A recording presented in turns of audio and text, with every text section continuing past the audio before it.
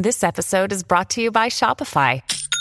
Forget the frustration of picking commerce platforms when you switch your business to Shopify, the global commerce platform that supercharges your selling wherever you sell. With Shopify, you'll harness the same intuitive features, trusted apps, and powerful analytics used by the world's leading brands. Sign up today for your $1 per month trial period at shopify.com/tech, all lowercase. That's shopify.com/tech.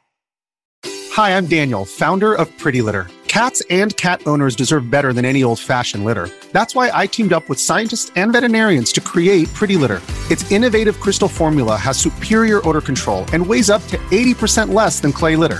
Pretty Litter even monitors health by changing colors to help detect early signs of potential illness. It's the world's smartest kitty litter.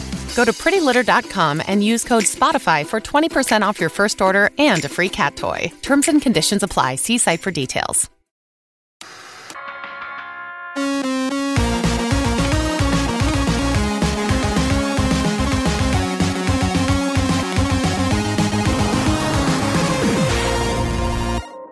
Hey everybody, welcome to this week's Roundup.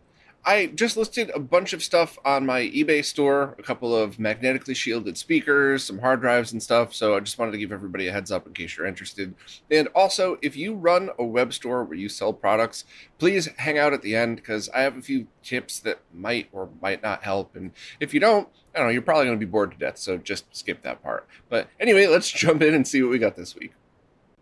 First up, pre-orders are now open for a vinyl version of the Mega Man Battle Network 2 soundtrack. That's the Game Boy Advance game.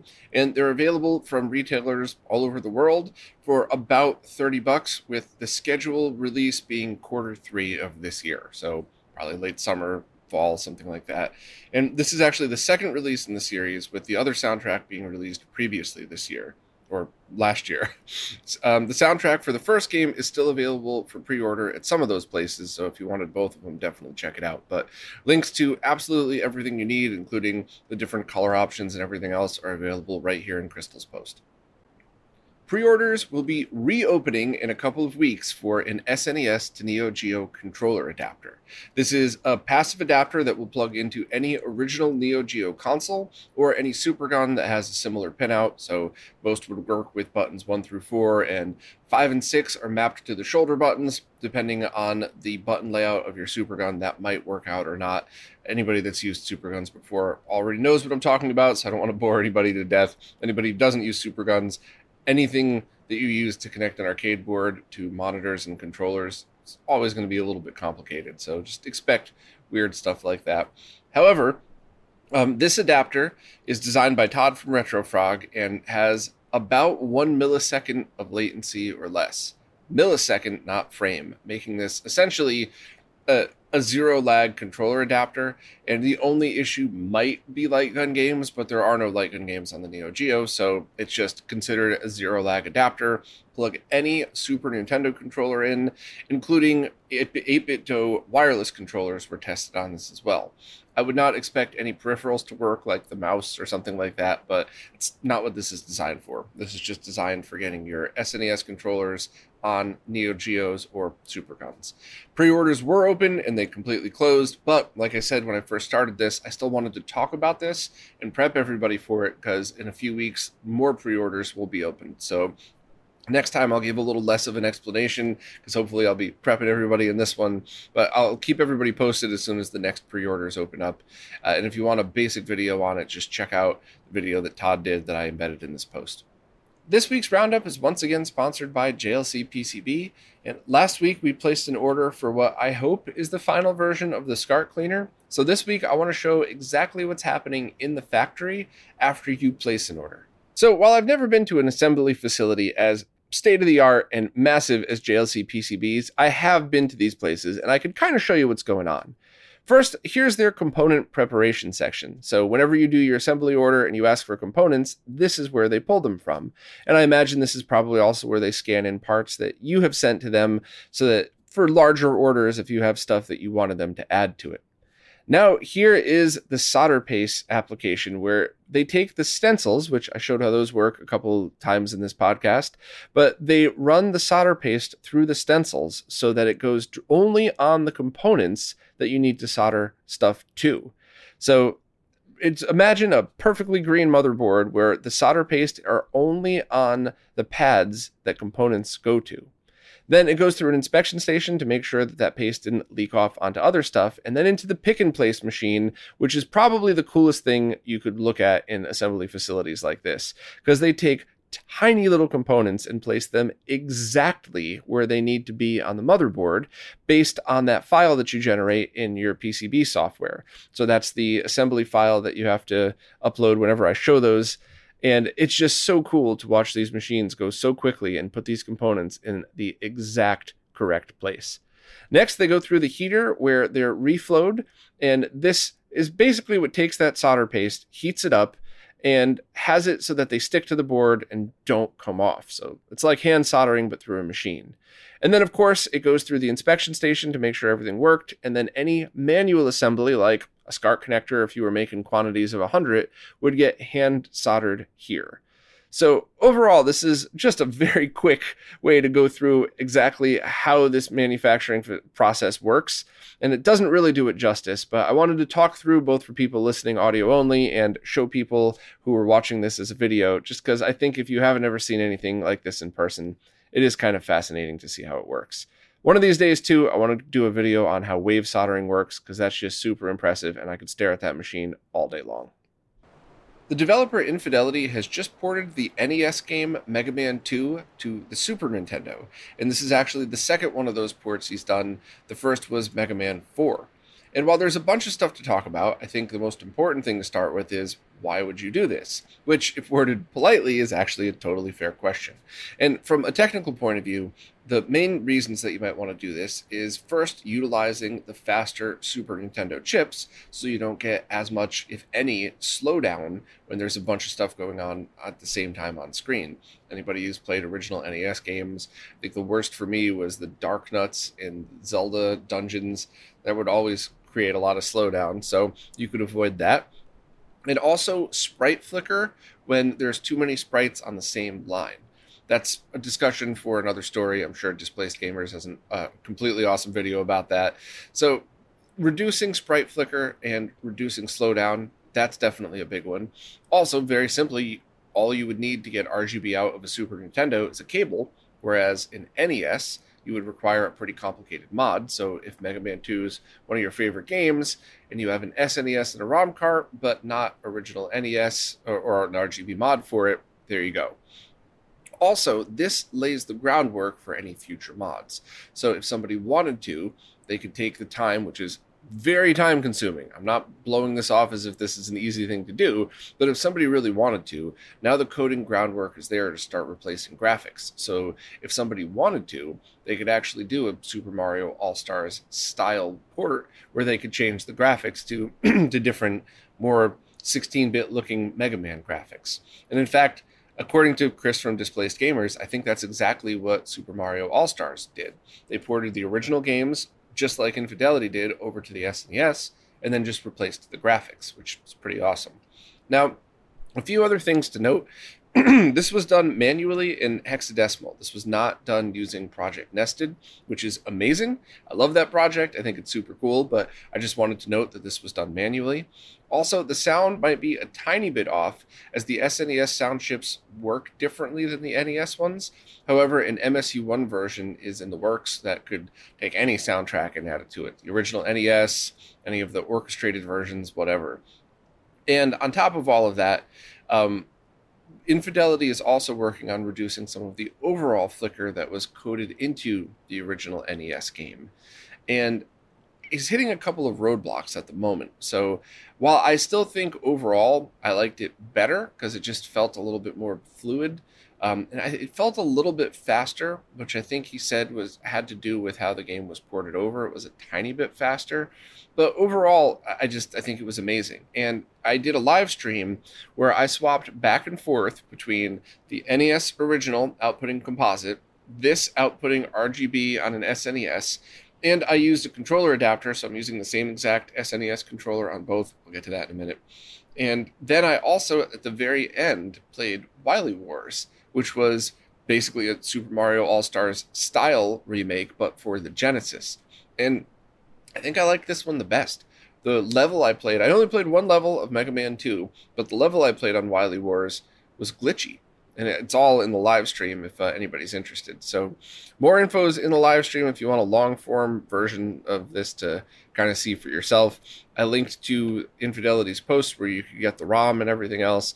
But overall, this was really awesome. And I love to see this. And I don't know why, but I just take it so personally when people are like, why would anybody do this? It's dumb. Just fire up an emulator and use that. And it's not at all the point of this. Yes, of course, you could emulate Mega Man 2 for free via software anytime you want, but how cool is that we get to play it on original SNES hardware? I'm sure somebody could actually put it on an original cartridge if they wanted to, just to prove like this could have been done back in the day. So I thought that was really awesome. I like the project a lot, and I wanted to take a few moments here to explain it. And I also, fingers crossed, hope Infidelity will start working on a few other games, because I'd love to see the original Zelda game ported. So at the very least, we could play it without slowdown, but then we might be able to get MSU1 soundtracks to it, like was done with, I believe, Project Nested. But then we might even be able to start doing things like taking the BS Zelda graphics and overlaying those onto it. So we truly could get an All-Stars style remake of the original Zelda. And heck, imagine if it was done with Zelda 2 as well, and you could use the Zelda Metroid randomizer to make all of the side-scrolling scenes run on the Super Metroid engine and all the top-down running on the Zelda engine. Wishful thinking, that's unbelievable amounts of work, but this is the groundwork for stuff like that. Or you just play the port of the game and enjoy it as is. Mr. Add-ons is now selling a $13 controller adapter that lets you use SNES controllers on the NES. And this is what I used in that Mega Man live stream. And this is a 100% zero lag controller adapter.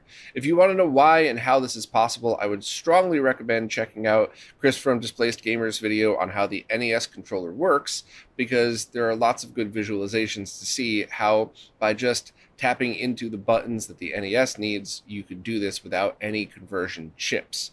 So because it is a zero lag adapter, technically speaking, you could use light guns on it. However, that doesn't work. First and foremost, the Super Scope works totally different. And just for fun, I plugged in the Justifier from Lethal Enforcers into this and tried it with Duck Hunt, and the screen didn't even flash. So I'm sure something like that might be possible, but it would have to be a custom controller adapter.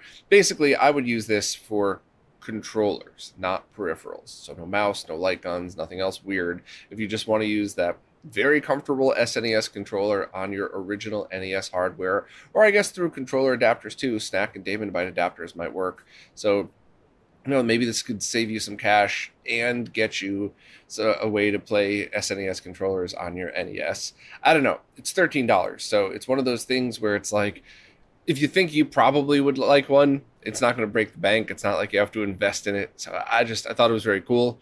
And, on a personal note, this is one of those things where back in the day, I probably would have lost my mind if I could have used an SNES controller on my NES, especially right when I first got an SNES and still was playing the older console now and then. For me personally, I loved it for doing the things like the side-by-side comparison I was doing in that live stream, but this is where nostalgia kicks in for me, which is dumb. I know it's, you should go with whatever's the most comfortable, whatever's the best working, but when I play NES games, I do like to play it on an NES controller. That's just my stupid opinion. You play it however you would like to play it. But so while I'm glad I got to try the adapter, for me personally, I want that nostalgia of playing that NES controller, but maybe my opinion's going to change. Maybe since I have this in my box of NES stuff, I'm just going to continuously go to my SNES controller whenever I play. But that's telling you that my stupid opinion was also kind of another way to reinforce that it's $13. So if you're on the fence like me, we spend a lot of money in retro gaming. So, the price of one New York City Starbucks coffee, maybe you should pick this up. Developer Rich Whitehouse has just released a new version of the big PMU'd Atari Jaguar emulator, and this one adds CD plus graphics support for some of the CD games, as well as a few quality of life improvements and a bunch of bug fixes. So if you already have the emulator installed, select Information and hit Check for Updates, and if you don't have it installed, you should definitely try it because it's completely free and it plays the entire Jaguar library. Cartridges, CDs, now CD plus G.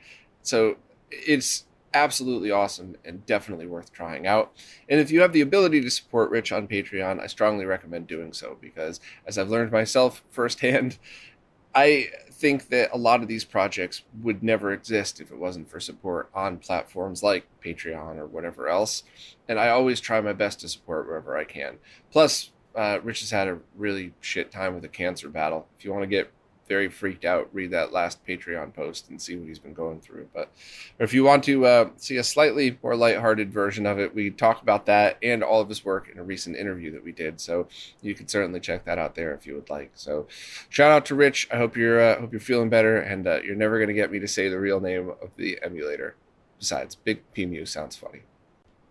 8BitDo has just released a firmware update for a few models of their wireless controllers that allows support on Apple TV, iPhone, and iPad devices. Lon Seidman put out a video demoing all of this, showing you how it works. Definitely watch that video. Just a few things to add.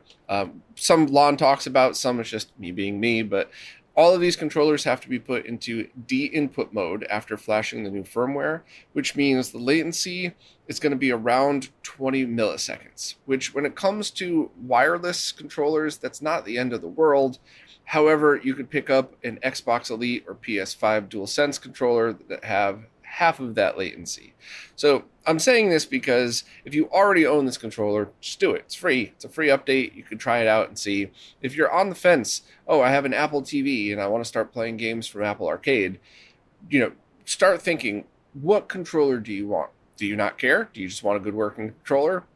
Maybe grab one of those other ones. Whereas if you're like, no, I want to grab the SNES style one because that's my favorite controller, like me, and that's kind of the experience I want with one of these, then sure, then 20 milliseconds when it comes to wireless isn't the end of the world. And it also very much depends on the type of game you're playing. I think most modern developers take controller latency in mind when they write these things, but I just always want to put that out there. A couple other things to mention. Rumble and motion control are currently not supported at all, with no word on if they will be. You can connect up to 4 controllers at a time per device, which is pretty cool. And the compatibility is the only thing I was a little confused about, because the page that I link here shows their Xbox style controller as compatible, but I can't really, but the wording that they list doesn't show that one. So I linked to all of the controllers I think will work. So if you haven't purchased one yet, maybe check these out. And if you already own it, just look for a firmware update, see if it applies to you and see if it works. But if you don't own one, I would stick to the ones that I linked to here just to absolutely make sure. And the only other thing to note, if you're using an iPad with a USB-C port, you could use some of these controllers wired. Not the for Android one, which I don't really understand why, but all the other ones listed here, it will work. And it should be about 6 milliseconds of latency. At least that's what the Mr. Add-on's controller latency sheet had detected. Of course, the operating system and the target device have a lot to do with it as well. So when I'm saying these numbers like 20 milliseconds, 6 milliseconds, that's on the controller. I don't think anybody's actually gone through and tested what it's like on Apple devices yet. So I just always want to keep latency in mind, because none of these controller manufacturers ever talk about it, which drives me crazy. So yeah, this all of the more fun details are all in Lon's video. I just wanted to go over the nerdy stuff here just to make sure everybody's in the loop. So please check out his video, and links to everything are in the post. Tito from Macho Nacho Productions just posted an awesome video that showcases Red Herring 32's Tiny Tendo, which is essentially stemmed from the work Red Herring did on reverse engineering the NES motherboard. That work was taken and miniaturized down into this tiny little board that fits into something the size of an original Game Boy. But then Red Herring went and figured out how to trim the CPU and PPU chips to be used on this board. So technically speaking, you're running original hardware because it's the original processor chips, and everything else was built around it. Then they also designed a tiny little recreation of NES cartridges, so you could technically flash those and play everything as if it were an original portable NES. And I just think all of this is awesome. I think all of this is so cool. I love projects like this. I often talked when Red Herring first released the Open Tendo of how impressed I was with the project itself, but how I thought that could open up doors for a lot of other very cool projects. And this is exactly what I was hoping for. Awesome new evolution of stuff like this. So if you're even slightly interested in this, please check out the video. It's awesome. It's a lot of fun to watch. And the only other thing I'll add, which Tito definitely mentioned, is Red Herring did these tests and did the miniaturization of the chips in a way where if you wanted to, you could kind of resolder them and put them back in an original NES. And it's kind of one of those things, like, this is definitely not what you would call a no-cut mod, but you're not destroying original hardware. You're repurposing it. There is a way to reuse it if you want. I don't know. This is cool to me. And this is, once again, just my stupid opinion. But when I see things like people Swiss cheese the back of a Master System to put, S-Video composite, 2 audio adapters, even though the Master System's mono, and then a couple of years later go, oh, I'm just going to use RGB, and now there's just holes in the back of your console. That's why I started hashtag #NoCutMod, because those things really drove me nuts. Projects that really evolve and really make things completely different while using original hardware like this, I don't think of that as a cut mod. But that's just my opinion. So, and there's always things in between. Like, I always love seeing RGB modded TVs, and I don't really care if you cut a hole in the back of the plastic, because I bet you could find replacement plastic covers for these TVs everywhere in every junkyard. So sorry to rant about no-cut mods, but it's something that definitely is important to me, and I definitely wanted to express my thoughts that I don't think this is considered damaging original hardware, because you're evolving it and making it to a usable piece of art. Do I sound like an ass saying that? I don't know. It's awesome. Just watch Tito's video. I recently posted a video that asks the question, how come you can't get 4K 60 lossless captures over Thunderbolt, but you can in the same exact computer with the same exact capture card, but just plugged directly onto the motherboard? And this is something that I put a lot of time into, mostly for my own nerdy curiosity, but a lot of the specs and a lot of what I've been learning just doesn't really add up. And some of you amazing folk have been chiming in trying to help, and you've done a great job giving me some advice and some feedback on this, but it still doesn't add up. So here's one of the things that people said that made complete sense to me. Thunderbolt 3 can only handle up to 4 PCI lanes on a single device. And in fact, Thunderbolt 4 can only handle 1 PCI lane per device, because Thunderbolt 4 is more designed for things like hubs where you plug tons of stuff into it, not one very fast thing into it. So that would make sense if it was a PCI Express by 16 capture card, but the Live Gamer 4K is a PCI Express 4 capture card, or PCI Express by 4. So it should be 4 lanes. So that shouldn't be a factor. And I had a few people mention things like maybe it's latency. Funny that lag always comes back to bite me, but maybe the Thunderbolt controller can't keep up with writing the data that fast, because that is a very fast speed of capture that requires a ton of data coming through. So that made sense, except I've had a few different people reach out and say that they've done testing with SSDs where they were getting faster transfer speeds over Thunderbolt than is required for 4K 60 lossless capture.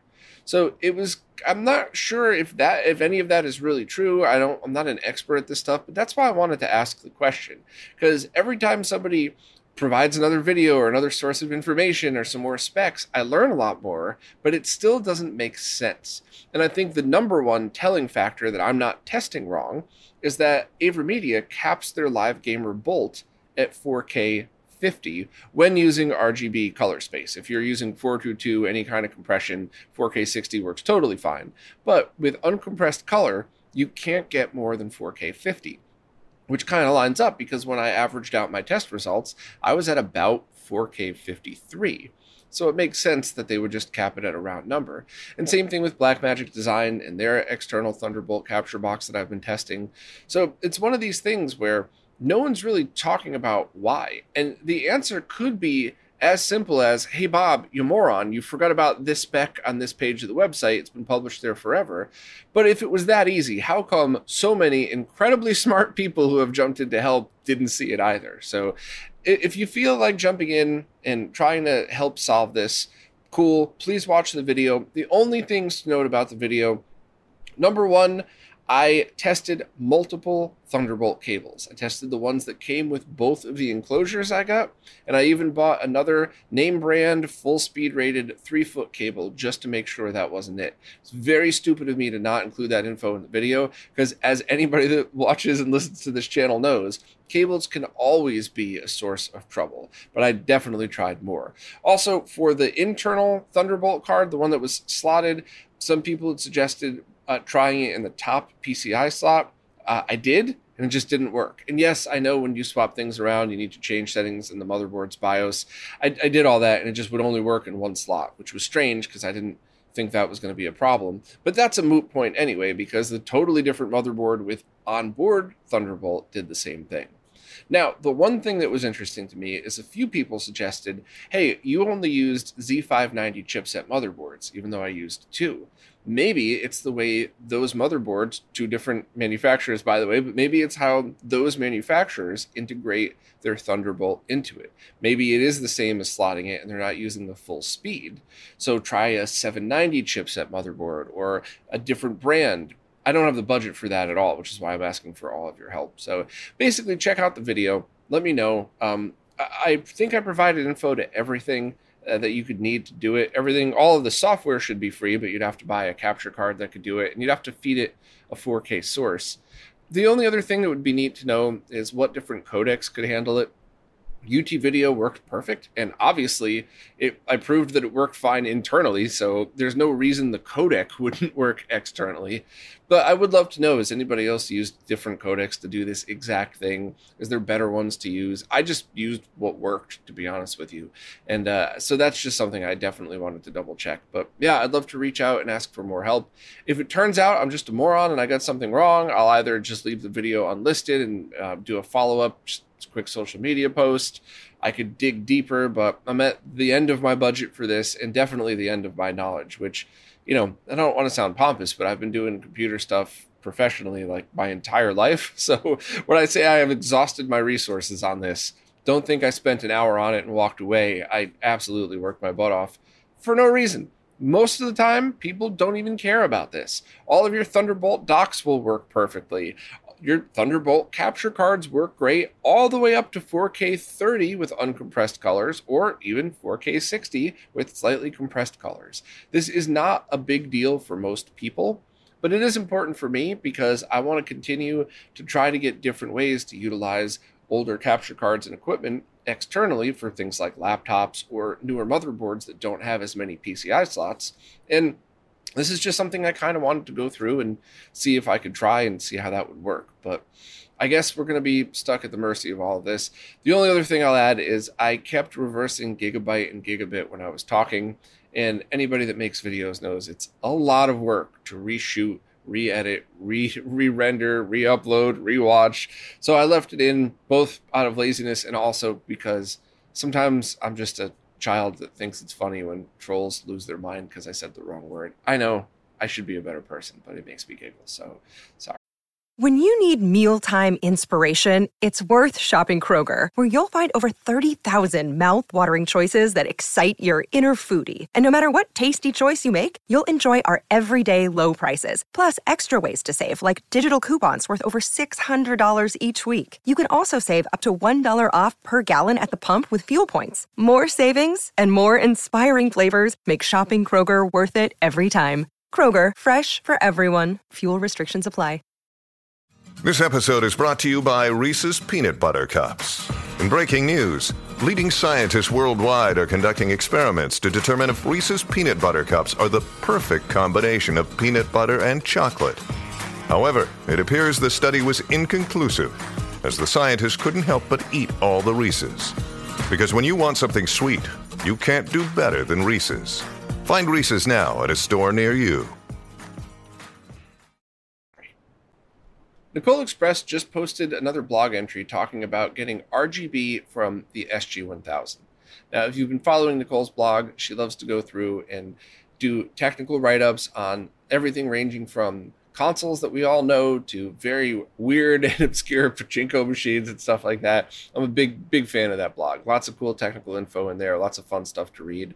But this time, the blog entry was about something that maybe more people might be interested in than hacking a pachinko machine and getting RGB from Sega's SG-1000 II console. The SG-1000 was Sega's first console, and that evolved into the Master System. However, this original one only outputted RF. So Nicole kind of went through and talked about the differences between other similar consoles and talked about the color palettes and color differences between them. Not the palettes, it's all the same palette. And it was just another awesome entry into super nerdy RGB stuff.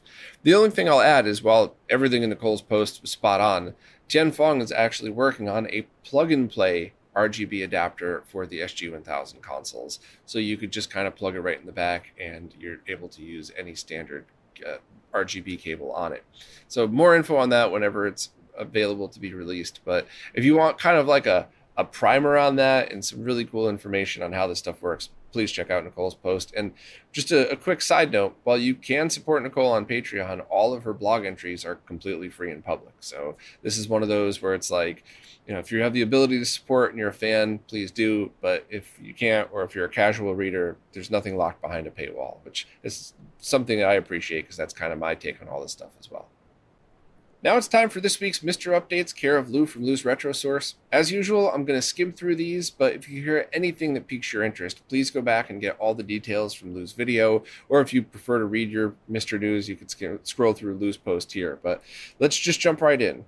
There are talks of a 3DO core being worked on, and it's something that might be worked on across multiple platforms. I know other people have definitely jumped in to try to reverse engineer parts of the 3DO.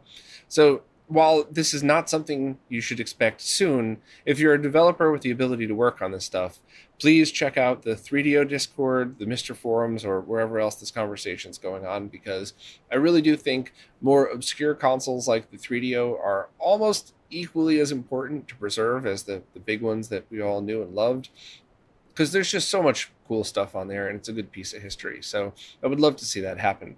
Also, an interview was recently posted with Dave Shadoff, who worked on several Mr. FPGA cores, and this is an interview by the PCFX fan club. And while Dave has made some progress on working on some of that, I don't think there's a PCFX core in the works now, but who knows? Maybe that will eventually lead to something like that. But if you're into this stuff, Dave's certainly a good person to listen to when it comes to anything PC Engine related. Pramod, who's working on NARC, had previously posted about needing to do optimizations to get it to fit in the FPGA, and he's now been able to get the logic usage down to 84% and still has room for more optimizations. So that's pretty awesome. That means NARC is definitely possible, at least. Next, Darren O has given an update to the progress of the Next Space, which is an SNK vertical shooter. Most of the work had to do with debugging the video system, but currently sound or input hasn't been implemented yet. So that's kind of neat potential for that. Mistex has an update. Hans Beyer has made progress in adapting Mister for use with other FPGA boards. Currently, cores for BombJack and Qbert are available, and the cores appear to be running on QMTech boards, with one powered by the Xilinx Arctic 7 and another running on the Cyclone 5, which is found on the DE10 Nano.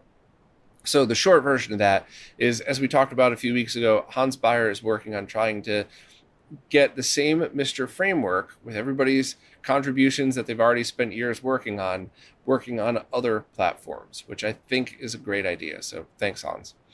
Next, Pierco has released 5 new games for Patreon subscribers at the moment.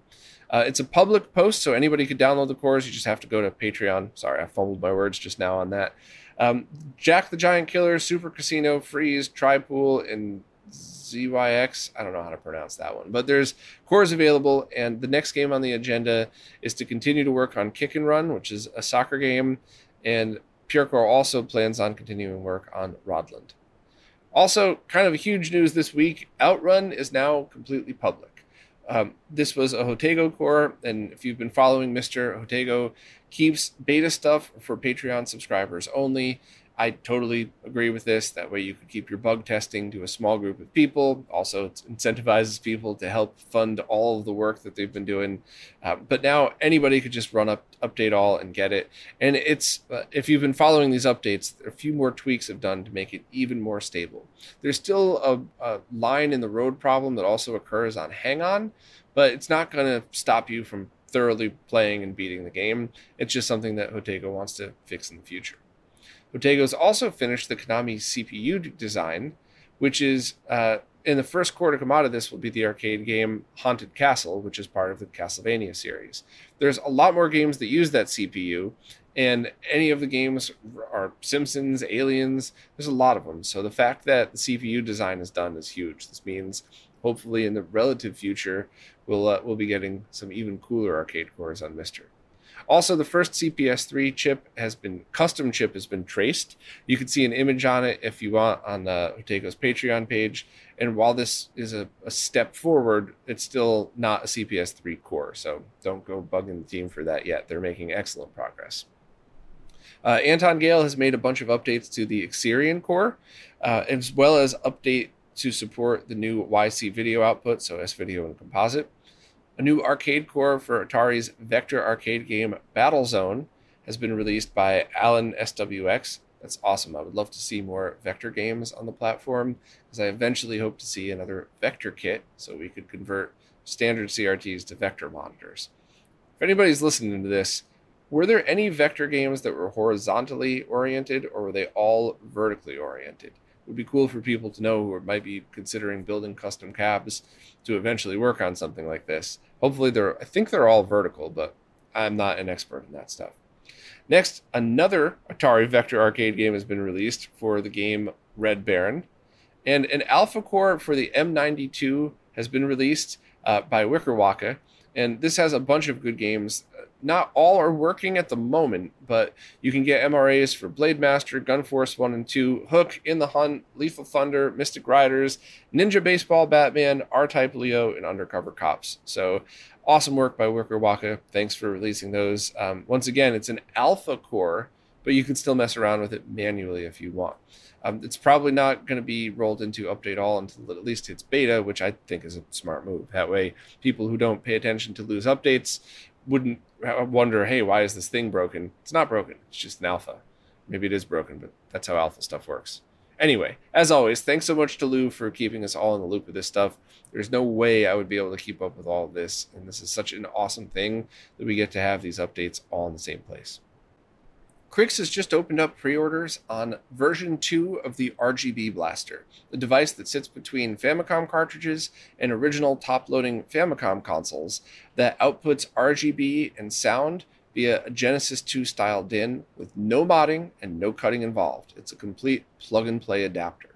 And version 1 of this adapter I thought was awesome. It is zero lag, so you could even use it with light guns.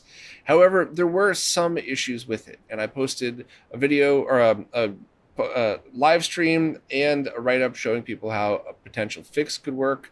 I think that fixed most people's scenarios. However, version 2 has a video amplifying chip in here, so there's no brightness issues whatsoever. And sync should be run to both of the Genesis 2 mini DIN's potential sync pins. C-Sync, obviously, but then composite video. Now, to be clear, this does not output composite video. This outputs sync over the composite video pin, which means any style Genesis 2 cable, so sync on composite, sync on C-Sync, will work with this. Any RGB SCART cable, HD Retrovisions should work with this. So this is something that I haven't tested version 2 yet. I did buy version 2, and price came to about $160, including shipping, which, let's be honest, if you're using an original Famicom and you wanted to do an RGB mod and pay somebody else to do it, it's actually going to save you some money doing it this way, and there's no modding necessary. So I think that's a very fair price for it. But as soon as it arrives, I'm going to do another follow-up live stream, double-check the voltages on everything. Crix worked with Jen Fong and I to kind of go through it and make sure that everything was in the range that it should be, because remember, with analog video, there's never one solid number. No two consoles are identical, so it's within a good range. I'll verify that, of course, just because I'm me, that's what I do. But if you have a Famicom that's not modded and you want to be using it, RGB, this might be your go-to. It will also, I believe, work with Sharp Twin Famicoms. You just have to remove the lever that goes through. Or you might be able to have a different 3D printed case with this. Either way, that's a no-cut mod. I believe you could just unbolt that, so it would work with it. And I know there's a few people working on cases for this, so has anybody thought about that as well? Is there a way to kind of make this work with the Twin Famicom with a case replacement? I'd love to hear your feedback on that. All you 3D printers out there, please let me know what you think. But I mean, obviously, I want to verify it, but if all of the changes were implemented correctly, which probably was, then this is going to be a go-to for quite a lot of people. So definitely check it out if you're interested, and as soon as mine arrives, I'll do a quick review of it. Fixel has just opened pre-orders on an FM Towns Marty optical drive emulator. The price is $188, and they're due to ship in June of this year. And this ODE is kind of special because this emulates both the CD-ROM drive and the floppy drive. And if I'm getting this right, which I might not be because I've never even seen one of these in person, but I believe the floppy disk is what boots the game as well as saves the game. So if you have a dead CD-ROM drive and a dead floppy drive, you can't use any of the existing ODE solutions out there, whereas this one should tie it all together with one device. So if both of your drives are dead, or even just one, maybe it's a good idea to unplug those, put this in its place, and that way you could kind of preserve the original. Or you could do like many of us do, and if you even have working original stuff, you still use an ODE to preserve original hardware, and you get all the benefits, loading times, everything's accessed faster and everything. So if you have an FM Towns Marty, I would call this an absolute must consider. Definitely check out the post. Check out Ronnie's original post, which I have linked here, of course, where he talked about how all of this stuff works and its relevance. So, definitely check this out if you're interested. Seriously consider it. And I believe he's calling it the DMC88. So, FM Towns Marty fans, now you actually have some pretty decent options that you'll actually be able to purchase. To anybody who runs a web store of any kind, do not put multiple items under the same URL unless they're directly related. Now, before I get into the details of this, I just want to politely remind everybody that I'm having this conversation with you all because I want you to be able to sell more stuff, and I want the people looking to buy that stuff to have an easier experience getting it. And one of the things that's always drove me nuts is when I try to describe to people how to buy something. It's like, okay, you got to go to this website, but then you got to hit the drop-down menu, but then you got to make sure to hit the check button after that. Imagine you're on your way to work, or you're jogging or whatever else, and you're listening to this podcast, or you're listening to a YouTube video in the background while you're working, and you go, oh, I really want to buy that thing. And you go to click on it, and it's, well, this isn't what they talked about. All right, well, let me check that. I don't have time for this. I'll come back later. How many sales do you think are lost for stuff like that? Because honestly, and once again, I mean this with love, the people who have extra money to spend on a lot of this stuff generally aren't people who have a ton of free time on their hands. So you want to cater to those people. And that's actually one of the main reasons behind RetroRGB.link. While yes, I absolutely roll affiliate codes wherever I can into that because I'm not stupid. That's how I pay my bills. The main reason for it is so I could say things like, hey, if you want to pick up the latest HDMI to VGA converter that I've been using, just go to RetroRGB.link/cheap DAC. I could say that out loud and people could just hear it. You don't have to click on a link. There's no explanation. There's nothing else. So I want to go over some examples. And what sparked this conversation was Pork's SNES to NES adapter. Now, Pork gets half a pass for this one because the tracking information in that URL will bring you directly to that. Unfortunately, there's a drop-down menu that has multiple adapters that have nothing to do with each other. So if somebody removes that tracking code at the end, you might get to a page and go, this isn't that adapter, and just not buy it at all because you're running around, you don't have time. Maybe your mobile phone doesn't have, or the mobile app on your phone doesn't work well with the drop-down menus. That actually, I might have fumbled my words just now, that happens more often than I would like to admit, where I go to a website and I try to click a drop-down menu and it's just not working on my phone. So that was kind of what sparked it, but you still get the tracking number on MrAddons.com to go directly to it.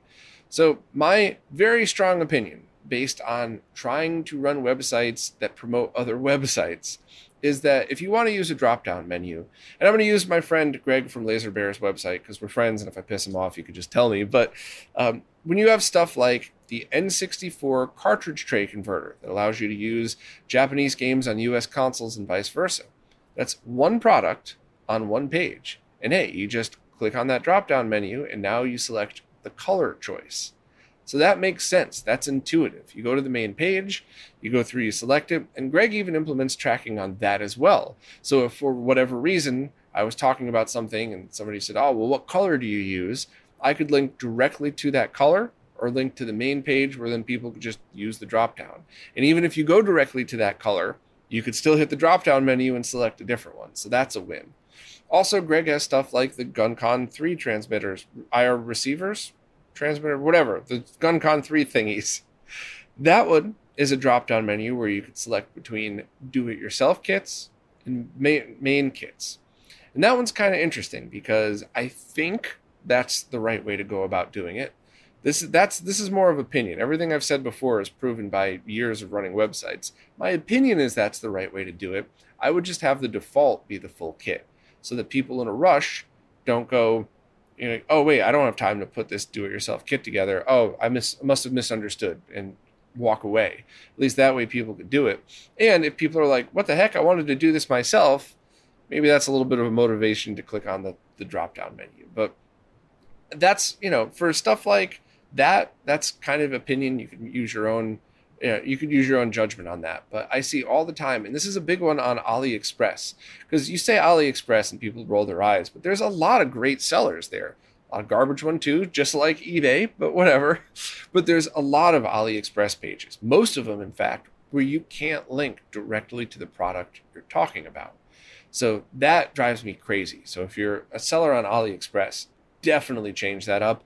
And unless there's some kind of seller thing on the platform that I don't know anything about, maybe they charge you more if you have more links. I don't know. I'm speculating. But if there's no actual reason for that, by all means, please just separate everything out, because while most of the stuff that I link to does not have an affiliate link, which, you don't have to. Nobody ever has to have an affiliate link to be promoted on RetroRGB. It does make my life a hell of a lot harder. So while this is a selfish thing to say, I'm promoting your product for free, and you're making it way harder for me to try to sell your product for you to get it in the hands of people that want these things. So if nothing else, do me the favor. Separate your products so it's easier to link to. So I have a much easier time getting the stuff you're selling into the hands of the people that want it. If you fully disagree with anything I'm saying, please post in the comments, but please know what the heck you're talking about. I've been running websites since the 90s. I've been focused on RetroRGB full-time for 5 years, and the focus of RetroRGB is to promote everybody else. That's my job, is to try to help you sell more things to people that didn't even know these things existed until we kind of started promoting them to everybody. So this weird little 5-minute-ish rant is all based in love and wanting to help more. It's not criticism in a mean way. I'm sure somebody's going to be offended by it because that's a sport these days, but I'm just trying to help everybody, and this is not about anything other than trying to help streamline everybody's purchases and sales. So please, if you have any thoughts, post them, but have some experience behind those thoughts. Because if you're like, that's not how websites work, and you've never run a website before, I'm probably just going to ignore you. So, by the way, I say that a lot, but there's most of the comments in these videos are either neutral, like thumbs up, thumbs down, good job, whatever, that's totally awesome, or very helpful. Trolling is at a minimum, but I just want to make sure I always regard those as well. So the least amount of that we have, the better. But I do appreciate all of everybody's feedback. So, please, I will take it all seriously, especially if it's worded politely. But let's try to make this easier for everybody else. Well, that's it for this week. This one's longer than the past few weeks, but as I always say, I like to make these as long as they need to be. I never care if they're 15 minutes or an hour, as long as I feel like I got all of the info out on everything that I needed to, then I feel like it's a good fit.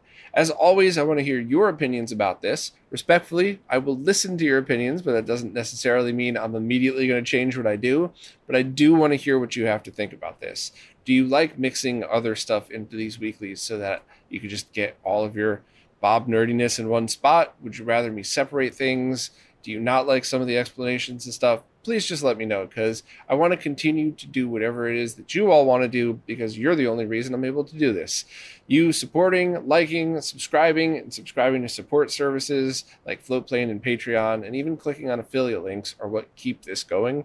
So without you, there's none of this. So thank you all so much. I want to keep doing it however you want me to, and I'll see you all next week.